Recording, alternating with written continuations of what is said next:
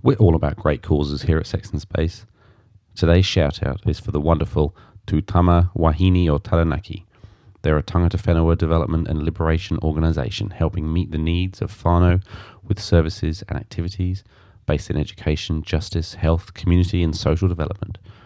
Their services are free, accessible and confidential to all individuals and whānau. Check them out at tutamawahine.org.nz. Sex, the final frontier. These are the voyages of the speculative interdimensional vehicle, Sex in Space. Its mission, to explore new points of view, to seek out fresh opinions, to boldly go where so many have gone before, and still somehow manage to totally miss the point. Subscribe to Sex in Space, wherever quality podcasts are found.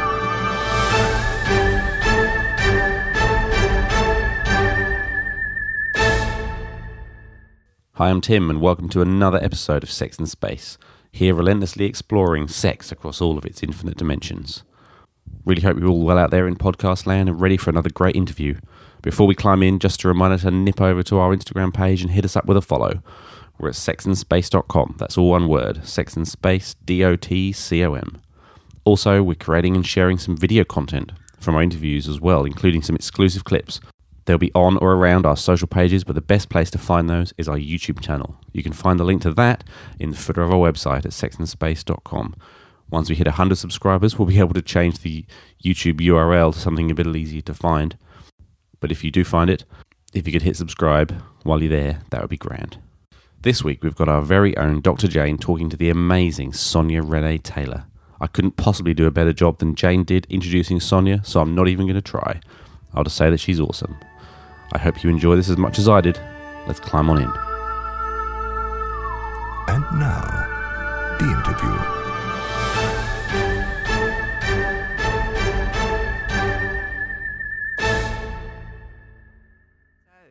Sonia Renee Taylor, founder and radical executive officer of The Body Is Not an Apology, which I have listened to so many times now. It's permanently in my brain. I love it. A digital media and education company promoting radical self-love and body empowerment as the foundational tool for social justice and global transformation. Sonia's work as a highly sought-after award-winning performance poet, activist, and transformational leader continues to have global reach. A former national and international poetry slam champion, and honestly worth checking out her poetry readings. For that alone, it is sensational to hear. Oh, thanks. A force to be reckoned with. And 2 books, as well as the workbook. So I guess that's 3 books, It's actually 6 books. Oh, my Lord. Your website needs an update. I need to update, yeah. Oh, well, I'm going to ask you about that, Okay. definitely. And as an educator and thought leader, you work across really diverse communities, educators and across boardrooms, prisons, homeless shelters, universities, elementary schools. That's quite a wide audience you're dealing with there. And on some of the biggest stages in the world, and here with us in our humble studio, in a very long way away from anywhere, in Aotearoa. Yeah. Amazing. Thank you. We feel incredibly honoured that you're here with us. Aw, thanks so much for having me. I'm glad to be here. Well, it's the other amazing thing is that you live here. I do. Maybe we'll come back to that because we've had some curiosity from the team, one of whom lives in the same place, as to why you would. It's always so different when you come in versus when you're already. Definitely. Right? So obviously, we want to talk about your work and to give it space to be engaged with by others and to explore what it means, where it's going. Yeah. It's very political, your work, and it starts with the body. Yeah. Can you maybe explain for those who don't know your work or understand it, how you would explain it? If you were maybe in an elementary school, how do you explain it to that group? That's great. I don't know if have I explained my work to elementary school students? Maybe. So I would definitely say that I talk about how how we feel about not only our bodies but ourselves, the fullness of our identities, in all the ways that exists, whether that is your size or your race or your age or your gender or your abilities or disabilities, any of those sorts of things. How we feel about those things impacts not only us, but how does it also impact the world? How does it impact whether or not everybody has resources and opportunities and a fair chance to succeed in life? And what can we do to shift how we really understand our own bodies and our identities to love them more? I use this framework I call radical self-love. How do we embody radical self-love in a way that not only changes how we experience our own bodies, but also helps to disrupt the systems that keep us from all being allowed to have all the same opportunities and access and love in the world? If I were saying it to a fifth grader, I think that's how I'd say it. Okay, cool. Yeah. So when it comes to, because like fish in water analogy, right? Yes, Culture. totally. So when it comes to the light bulb moment, how do you help people grasp that idea of embodied living of culture? Absolutely. So what I think I try to remind people is that this framework of radical self-love that I talk about is not something outside of us. It's not something we have to figure out how to attain. It's actually how we all arrived here.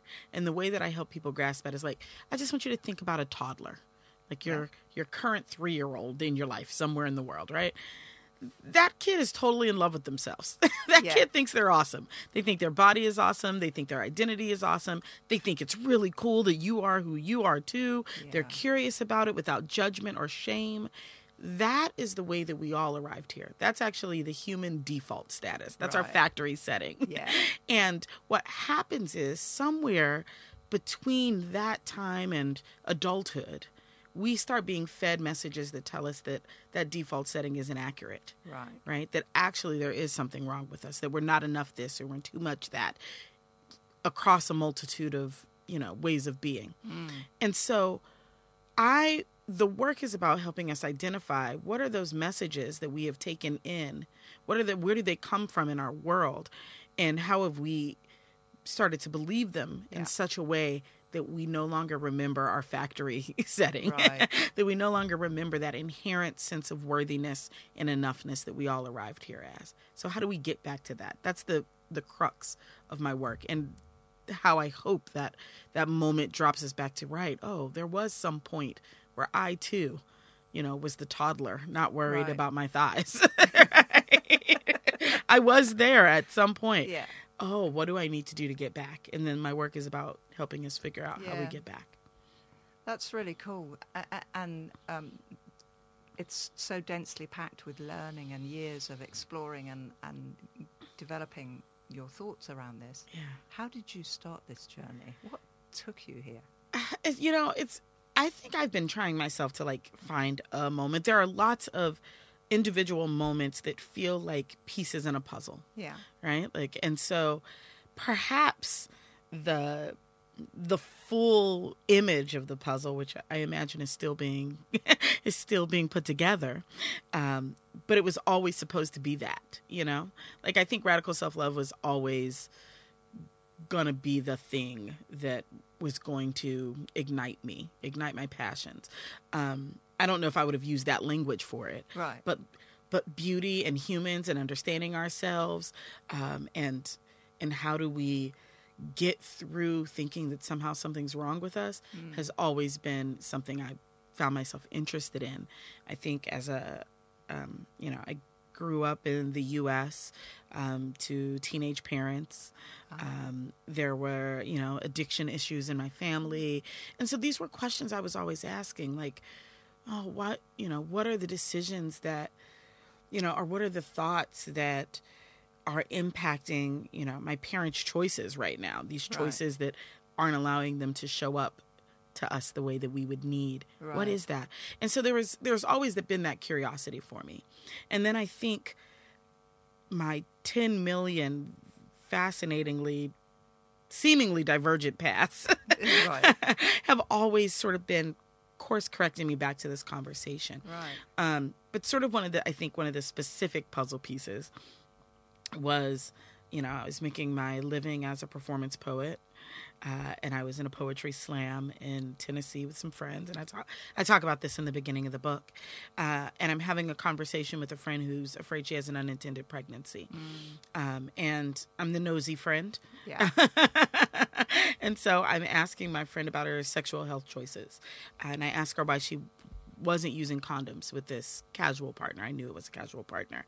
And my friend had a disability, and she said her disability made it difficult for her to be sexual, so she didn't feel entitled to ask this person to use a condom. Right. And I'm very clear that whatever I said next was not a conscious statement, right? It was, I like to say it was through me, not of me, right? Like something was just like, hey, this is what you're supposed to say right now. And I said, your body is not an apology. It's not something you offer to someone to say, sorry for my disability.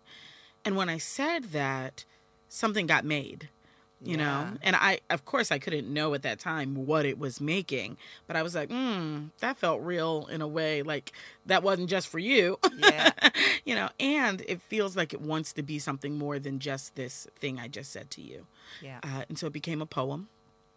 And then the poem sort of, I think, began directing me. The poem began saying, hey, Sonia, where are the places where you're still apologizing? Right. Where are the places where you're not in alignment with the words you're speaking on these stages? Ooh, okay. And one of them was a little selfie in my phone that I felt beautiful and saucy and delicious in, and really afraid to share, and really afraid of what I call the outside voice inside of us, the voice that is not our own, but is this voice of indoctrination. You're too much, you're too dark, you're too fat.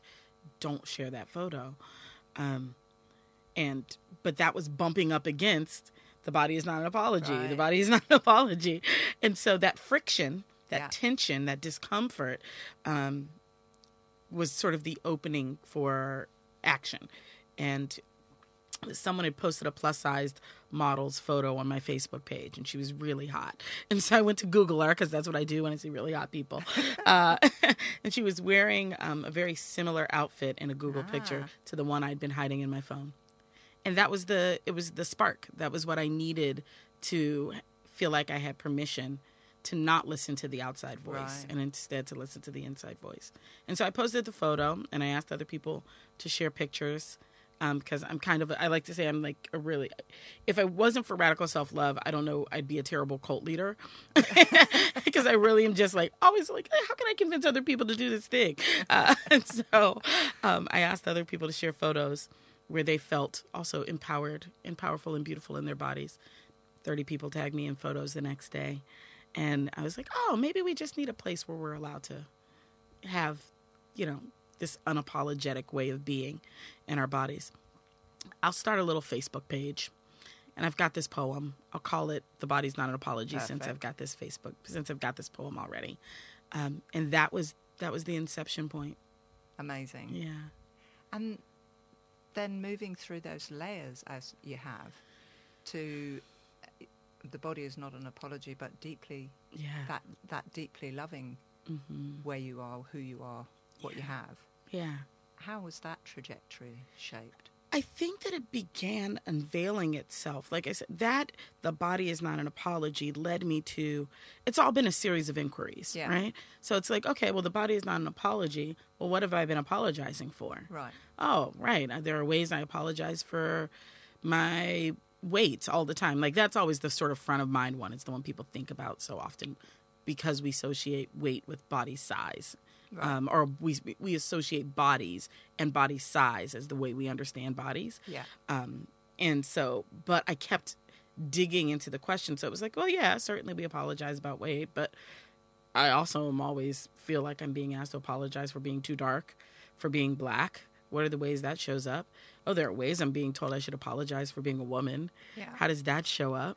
Oh, and then I just started going down the list like, oh, there's a lot of apologies we're out here issuing. Yeah. And what is that about? Oh, so for me, it just started being like, I see a pattern here.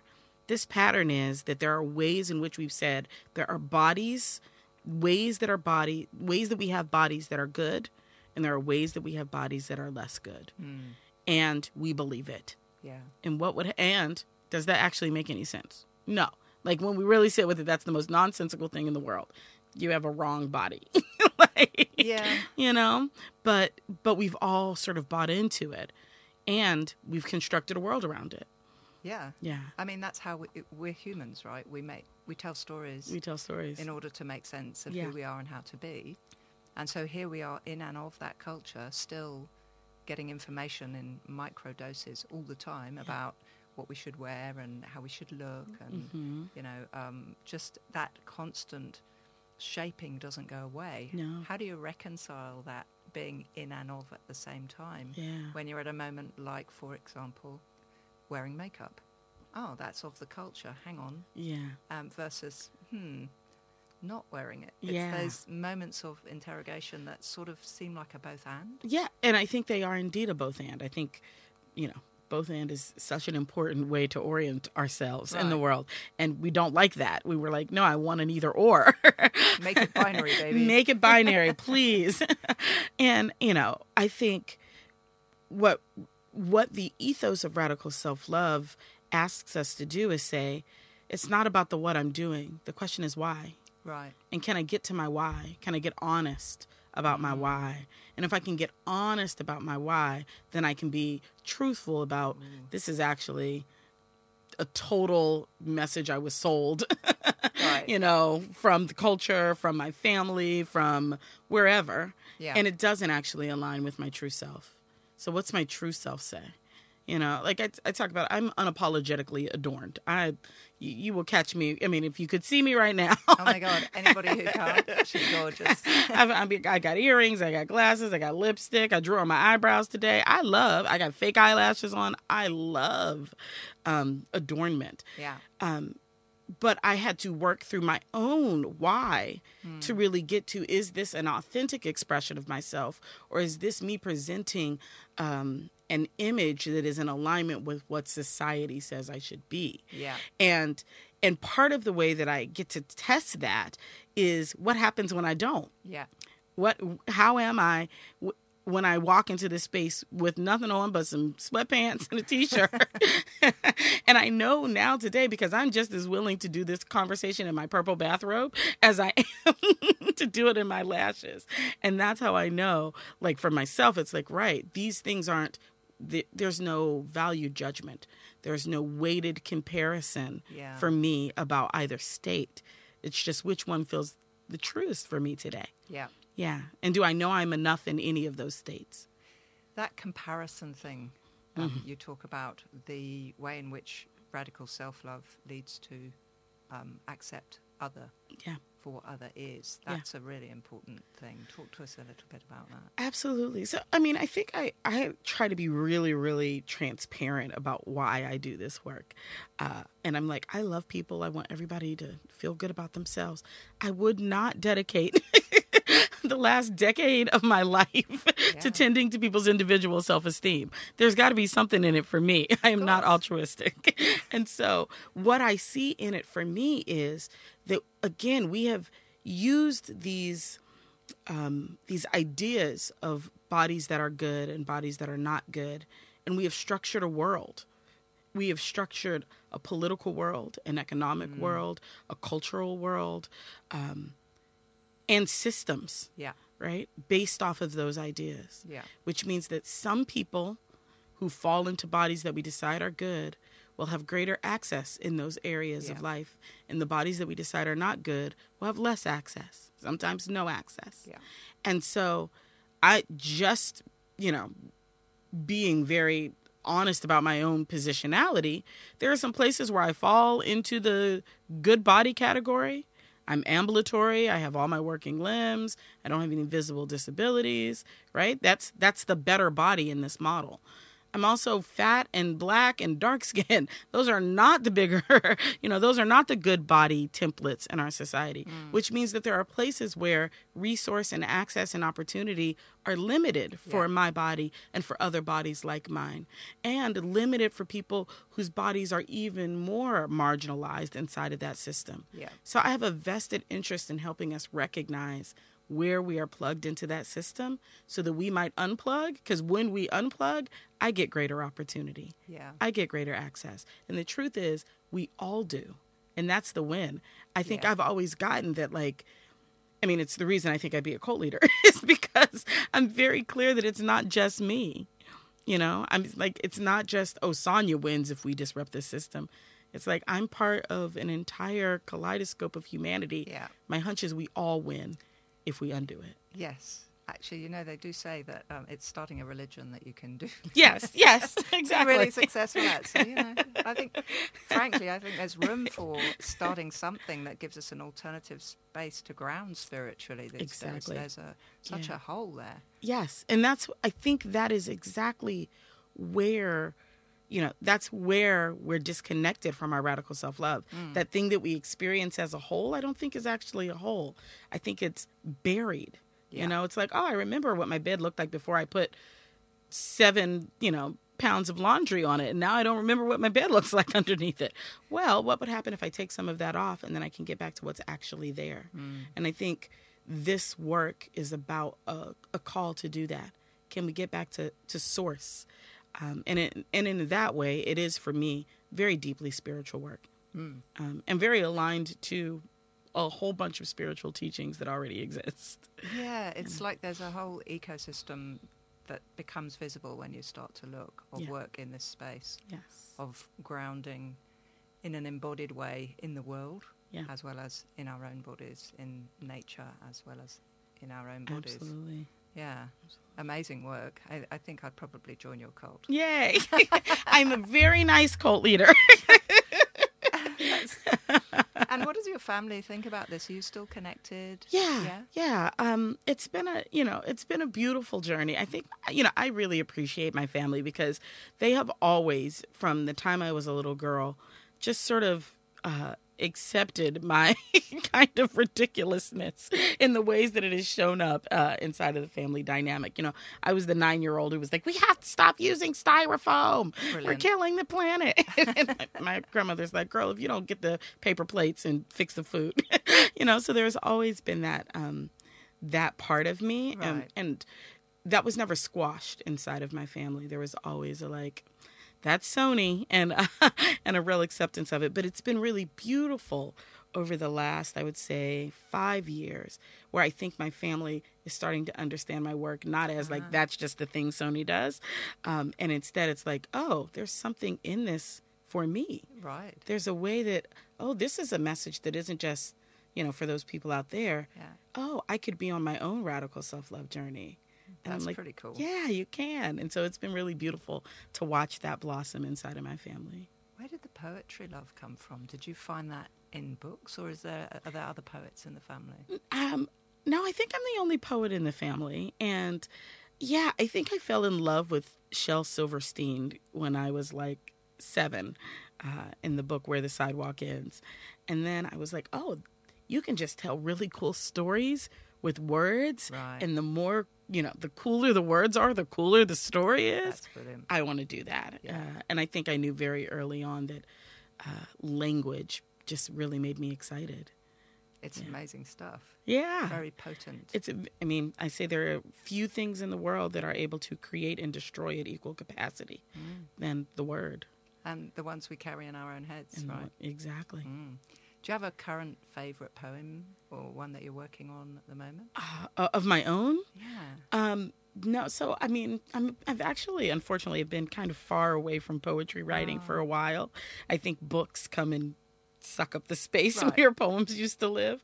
I don't know if I have a favorite. It's like asking a mother her favorite Yes, child, of right? But I still love what The Body Is Not an Apology Yeah. does in the world.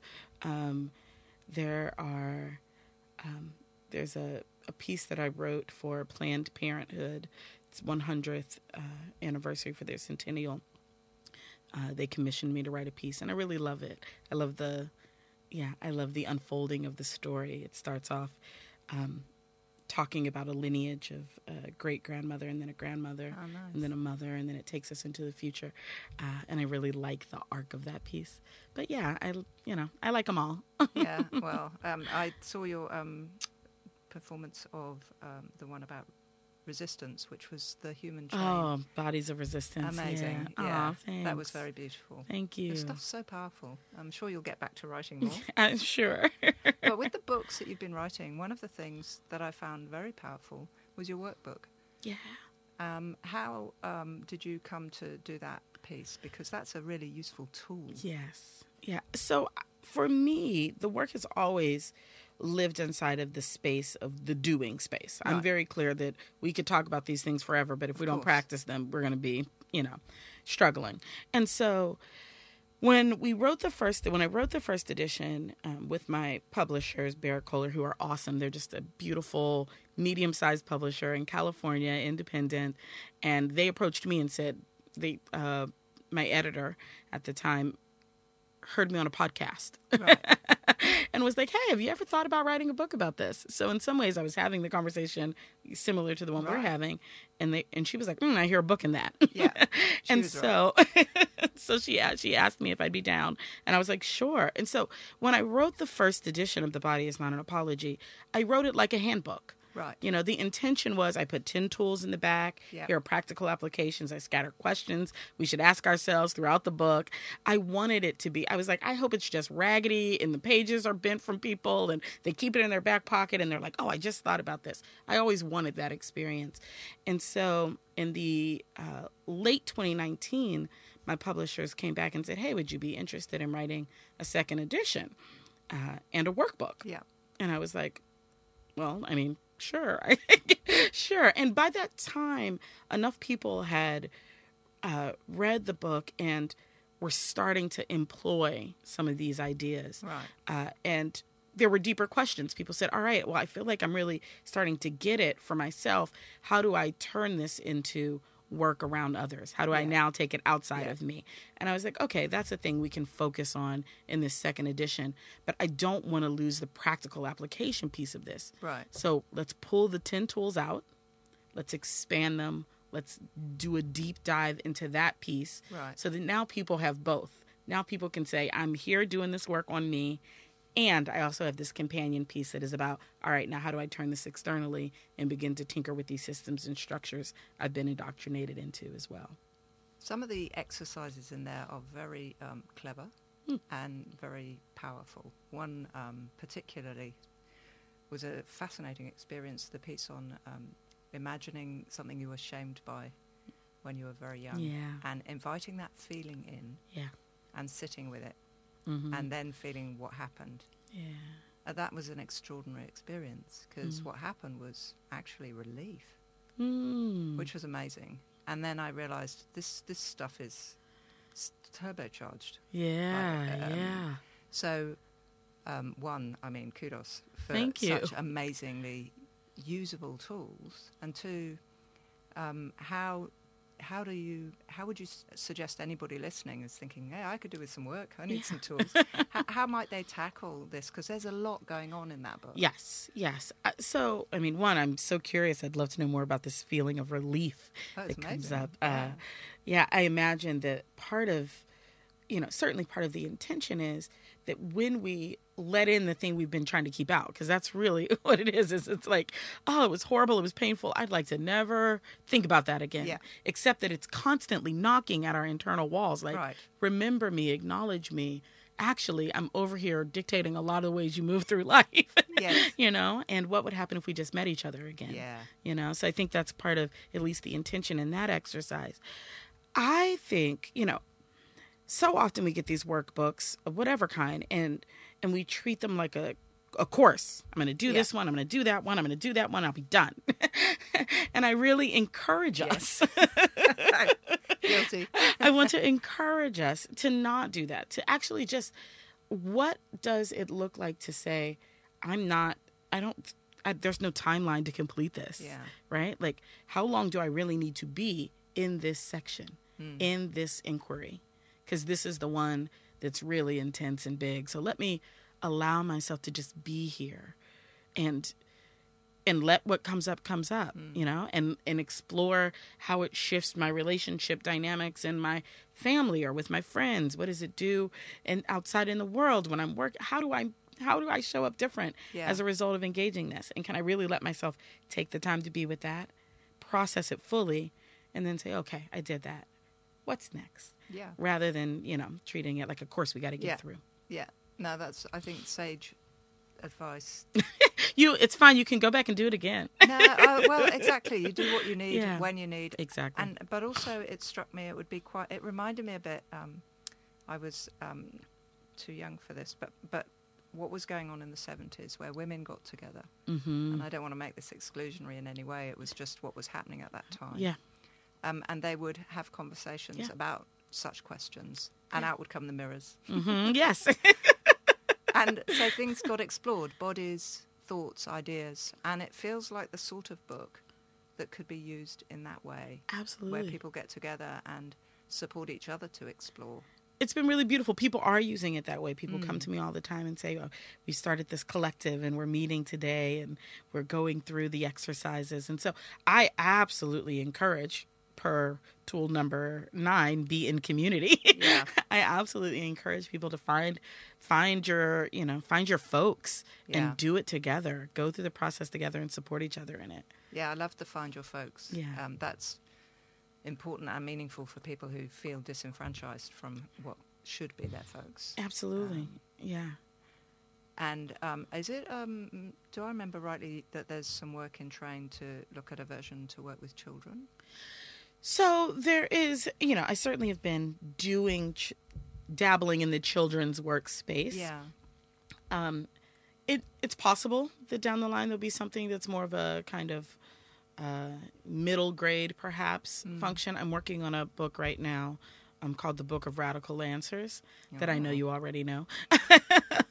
That is me answering questions sourced from young people between 10 and 14 about everything, about bodies and life and politics and race and gender and all the subjects that we talk about inside of The Body Is Not an Apology. What are the questions that young people have around it?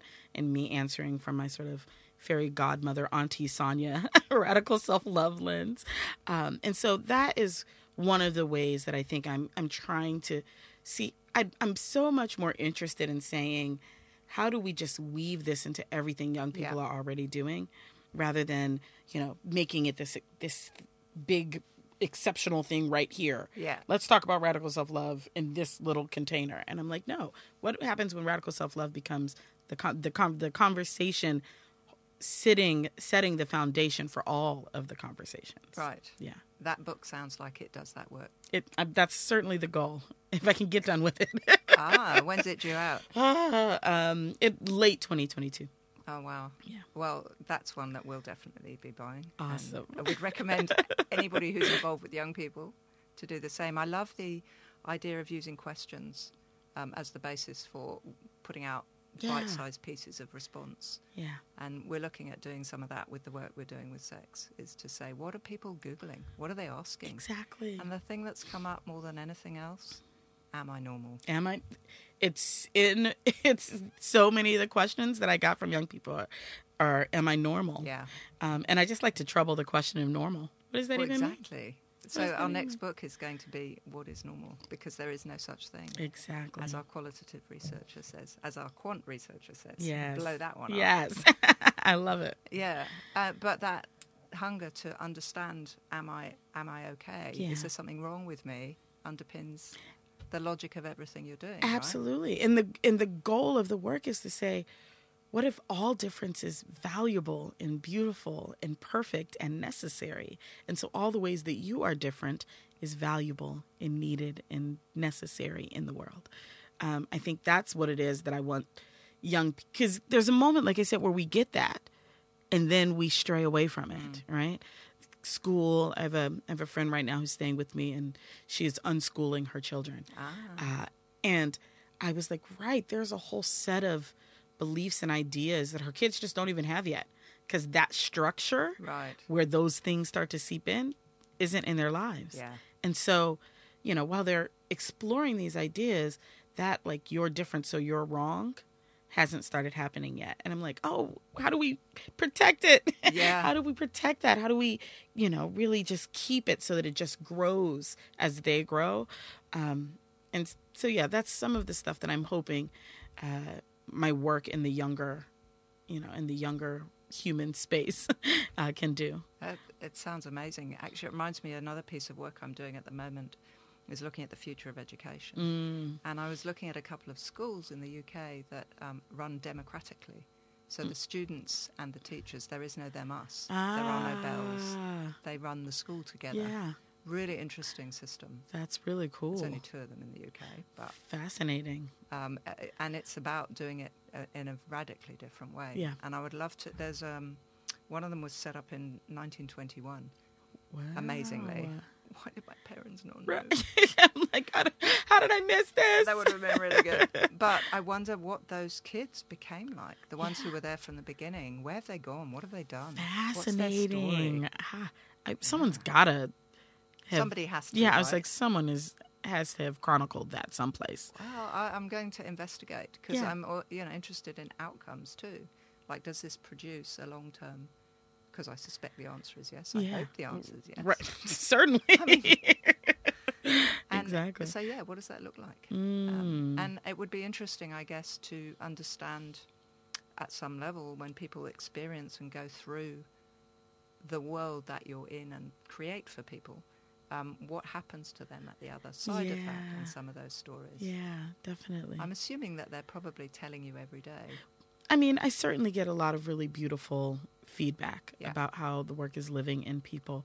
And, one of the things that is pretty consistent that people report is they come back to it later in a new layer is revealed to them. Right. Oh, like, great, I took that first layer off. Oh, here's the next layer. Right.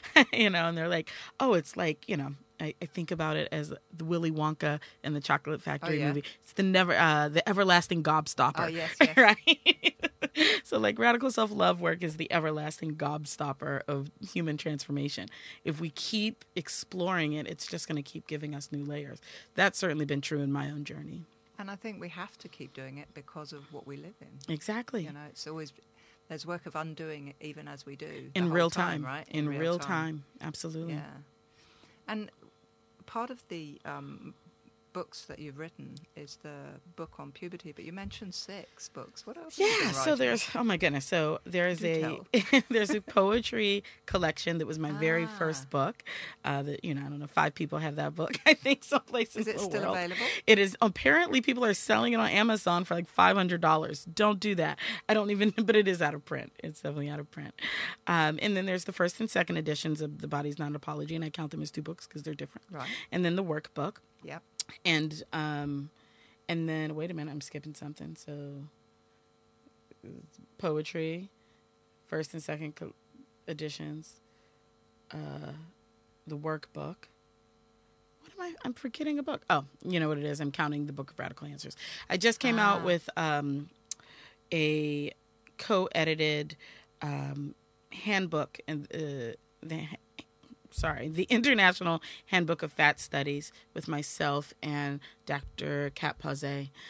It is a academic compilation of some of sort of the world's foremost thinking, both of academics and activists around fat studies. Right. And so it's a really fascinating and powerful conversation about our relationship to fatness and its political experience and landscape, and fatness in the academy. It's really, so that just came out in April as well. Interesting. Yeah. And then there's the Book of Radical Answers on its way. So I think that's number 6.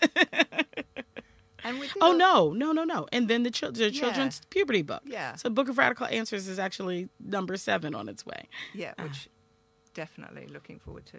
Roll on 22. Not trying to get rid of my life. Fair enough. And so with the book on puberty, which was beautifully done, one of the things we've talked about, which was maybe in my head a gap, but maybe not in yours, was around pleasure. Absolutely. And so was that a really deliberate absence in the book? It's a deliberate absence, but not one of choice. Right. So I was approached by a publisher to write a puberty book, and in some ways, they're actually more of a tech company than they are a publishing house. They have software that crawls the web and says, what are people searching for that doesn't exist? Right. And what people wanted was a body positive children's puberty book. And so they were like, would you be willing to write this? And I was like, sure. And then, I had my visions about what would go in that book. Right. And they had their visions about what would go in that book. And, at the time I was under the kind of constraints in which I was willing to make some concessions that I don't think I would ever make again. And some of those were that they were very clear that they did not want this book to talk about sex. Right, got you. Or anything sexual. Right. And so it is not the radical book I would write, which I think is in some reasons why the Book of Radical Answers is coming into the world. Because I was like, what would Sonia, without any constraints, say to young people? And so that's the space for that. But I did feel like, given what is in the market right now, which oftentimes is like hey, here's this awful thing that's about to happen to you, but here, let's give you some information so, you don't feel so awful. I was like, if that's the only angle that's in the market right now, anything is better than that. And so, okay, what can I do in this space that I think would be helpful? Yeah. And so, I dedicated that book to my cousin, who at the time was going through precocious puberty. So she was 9 years old and drastically taller than everyone in her class and developing breasts and really starting to have all of these, these fears about this changing body. And I was like, what would I want her to know? Right. And so that was my effort in that book. Yeah. It's a beautifully realized effort. And I knew there had to be a story behind that absence. So that's the story, right? Yeah. What I'm grateful about is that people understand my work enough that they notice that and they're like, something's up. Something's weird. Sonia didn't even talk about sex. So, yeah. Yeah, and it can be a package deal, right? You can get the second book, supplement the first book, there and you then go. You're going to have other answers. Indeed. And so the journey to here is fascinating. Yeah. When I was first setting up this interview, I thought that we were going to be talking to each other from the US. And I was like, time zones. And they said, how about meeting times? Yeah, she is a little remote. She's somewhere called Dairy Flat. And you were like, you mean 40 minutes up the road? Yeah. Hello. Yeah. How did that happen? Well, as is true with most of my life, it starts with some winding story long ago. I was invited to Aotearoa for the Auckland Writers Festival back in 2009. Okay. Prior to that, I had met two people from here, both who ended up being delightful human beings in my life. An artist named Penny Ashton, who... The world is short, so I'm certain some of your listeners know Penny. She's a fantastic theater performer and comedian. And Tusiata Avia, who's an amazing poet in Aotearoa. And I met both of them at festivals in the world. And so Penny invited me as part of her poetry slam event for the festival. And so that's how I got here in 2009, and I was immediately smitten. I was like, I really love this place. I want to figure out how to get back. Right. And so in 2016, I decided to gift myself a trip for a month to Aotearoa. At the time, I was also sort of like courting new places to live. Right. I kind of already had the foresight of where the U.S. was going. Right. And I was like, I don't want to be here for that. That's not what I want. And so where do I want to go?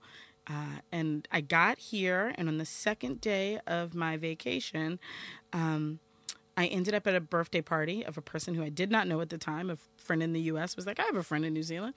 And because New Zealand is small in such a way that you can say that, and you probably can find that person. Yeah. So she was local. I went to her birthday party, and she was starting to do recruitment for a fellowship that was bringing social impact entrepreneurs working on sort of global change projects. Oh, that would be you. to Aotearoa. And I said, well, that would be me.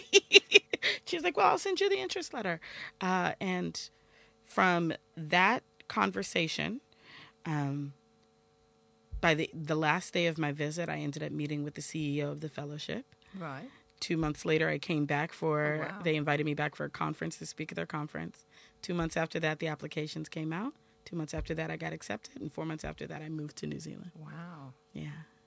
It all happened very fast. So, when you were courting the idea of going elsewhere, what other countries were on your radar? Well, I would say New Zealand was probably first. Right. I had bought a book, and it was called Getting Out, the how to become an expat in the U.S. Right. And so I was at the time sort of exploring where could I go. And New Zealand was my first location. It was the first place that I had sort of set. It was the first place that I had been to that I thought, I could live here. Right. And so I was like, well, it'll be the first place I test out. And it just happened to be that it was the last place. And so how do you run everything you're doing? Because you obviously have a hell of a lot going on outside of New Zealand. Yeah. I mean, it's a lot of complicated time zones. There are sometimes talks at 5 a.m. Tomorrow, I think I have one at 6:45. So there's a lot of navigating time zone stuff. But it's been, what's been amazing, blessing of COVID, if you can call COVID. Actually, I think there are a lot of fascinating ways in which we could look at COVID like a blessing and a curse, right? It's all of these. Yep. But one of them has been that creating a world that's very digital works, works really well for me being in other places. And so most of my stuff has moved to online. I can talk to anybody, any place, like I said, often in my purple bathrobe. So that's been really made it much more easeful.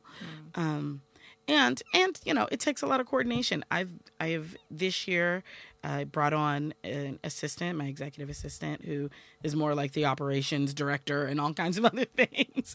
And then I have an editorial and social media manager. And so, they're all in different locations. Right. Which has been complex. And, I had a meeting to kind of begin to figure out, all right, what is the appropriate business structure for all of these things that are going on?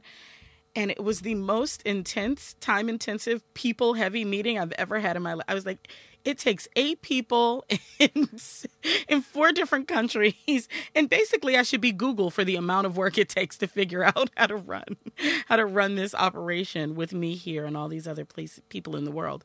But we're figuring it out. So, yeah. There's a lot of that going on right now. Yes. Figuring it out. I think that's the season we're in. Yeah, it sure is. Yeah. And so for the work that you do here, if anybody wanted to get to experience, because I know you do workshops online. And I saw this morning, I think I missed a dance online. Oh, yes. I was watching the clock and then somebody rang me. I was like, oh, no, I want to do it. What was that? So I've been hosting an event called Radical Movement since January. Yeah. 3 days a week. Basically, there's an instructor every week.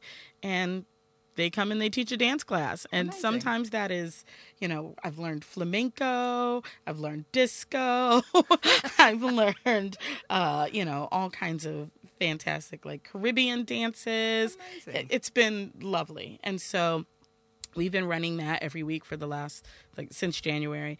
And this is actually the last week I'm hosting.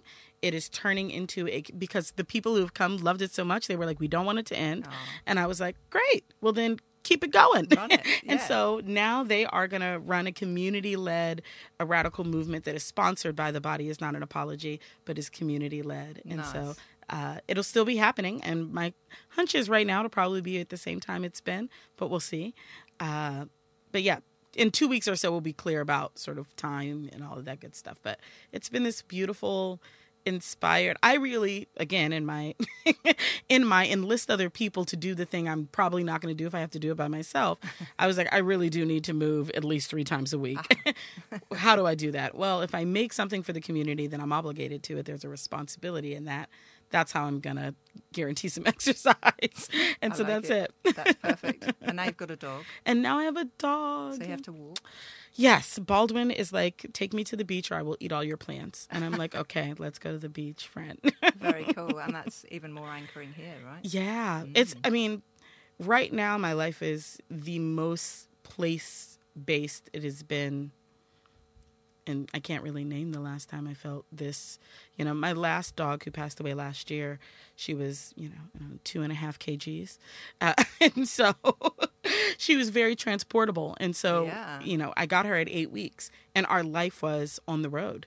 She had a little brown handbag and we just traveled. She probably had more, passport stamps than most humans. She was a go dog. And Baldwin is not a go dog. I took him to the city and he lost his mind. He was terrified. He was like, what is happening? I had to carry him and he's big. He was like, he is not a he's not a travel dog. That's not his life. And so I was like, I guess I just really kind of picked a place and I'm sitting down, I guess. Sounds like it. Yeah. It's not a bad place to be right now. Not at all. I mean, And so in terms of do you still run workshops or? So I don't so much run. I mean, occasionally I do workshops. Most of the work that I do are organizations reaching out and saying, Right. "Hey, we'll coordinate, the thing. Can you come and do the thing?" And so I do a lot of those still. Mostly, I've got some new projects that are kind of being cooked up, which I'm excited about, and doing some speaking engagements. But there isn't open to the public. No. Come hang out thing right now, but that doesn't mean that there That isn't won't one. be. Yeah. Yeah. Any of the cooking going on that you want to talk about, or should we just watch this space? Oh no, sure. I'll talk about some of it's very anticipatory. So I am super interested in getting back into the art space. I really kind of been missing that world. And so it looks like I'll be dabbling in some local theater. And so there may be some projects coming up here in Aotearoa. I'm working in collaboration with organization BCA, Black Creatives Aotearoa, run by Dione Joseph. That's fantastic, wonderful space. And so she's a playwright and dramaturgist and director, and I'm in an upcoming production that she's doing. So that's going to be fun. I'm working on another theater project, actually, that's going to be U.S.-based. We are, myself and a collective of 5 other Black women are co-writing a production that is an adaptation of a historical slave rebellion narrative called, which the slave rebellion at Igbo Landing, which in its sort of folklore is about some enslaved Africans who were taken and then they overturned the ship. And historically, it's recounted as the largest mass suicide. They all jumped back into the water. But the folklore retelling is actually that they flew. They flew home. And so we are retelling that story from the perspective of 5 characters who were on that boat. Wow. So we are in the process of writing and developing that now. And then I am doing a collaborative educational project with my friend Adrienne Marie Brown, who's a brilliant activist, thinker, liberationist. She wrote the book Pleasure Activism and Emergent Strategies and We Will Not Cancel Us. And she's an amazing writer. And so we are building what we're calling the Institute of Radical Permission, which will likely be a sort of multi-month coursework that's really about embodiment and practice. How do we live into to the highest versions of ourselves? And where are the places where we haven't given ourselves permission to be our most expansive, most brilliant versions? And what are the embodiment exercises, tools, and teachings that we can employ to really unlock that permission to be our fullest self? So that's something that we are doing in collaboration with Barrett Kohler, my publisher. That'll be early 2022. It's a busy year for you next year. Yeah, it's looking like it. We'll probably have to get you back. Yeah. And I want to hear some of those questions from the kids. Absolutely. I think that would be really I'd fun. love to do that. Yeah, I'd love we to could do just have some and maybe invite others. that. I'd love that. Yeah. I'd love that. Cool. Is there anything we haven't talked together about today that you think we should have? Well, next time let's talk about more sex. I know, right? We're Sex in Space. I guess the point is, it's such a big subject. Absolutely. It's the body. Absolutely. And Absolutely. identity and culture and language and words. But pleasure and permission and radical self-love, these things are all They're necessary. so part of it. Yeah, But we absolutely. can definitely talk about sex. Yay. And also that incredibly sexy picture of you on the front of your book. Ooh, well, thank you. Oh, my Lord. I love it. Thank you. With guests, we have a little astronaut that we create with your face in one of the little traveling Sex in Space astronauts. I feel like you should probably be naked. I was going to say, just put the helmet on me and leave the body. In space. Yes, leave the body floating in space. I'm totally here for that. Thank you so much. Thank you. It's a real pleasure. A delight. Yeah, A total hopefully delight. The start of lots. Yay. Really hope you enjoyed that. If you need more Sonia in your life, then head over to soniarenetaylor.com for all the info on her amazing work, her books. You can follow her on social. There's live poetry, recordings. It's a real feast. Once you've done all that and explored Sonia's world and all she has to offer, if you fancy leaving us a little old 5-star rating or a review on Apple Podcasts. That would be really great. Massive, massive thanks to all our guests, the team at String Theory, and to you for making it all the way to the end. Join me soon for an epic chat that I had with some Kiwi sex toy entrepreneurs. But until then, bye.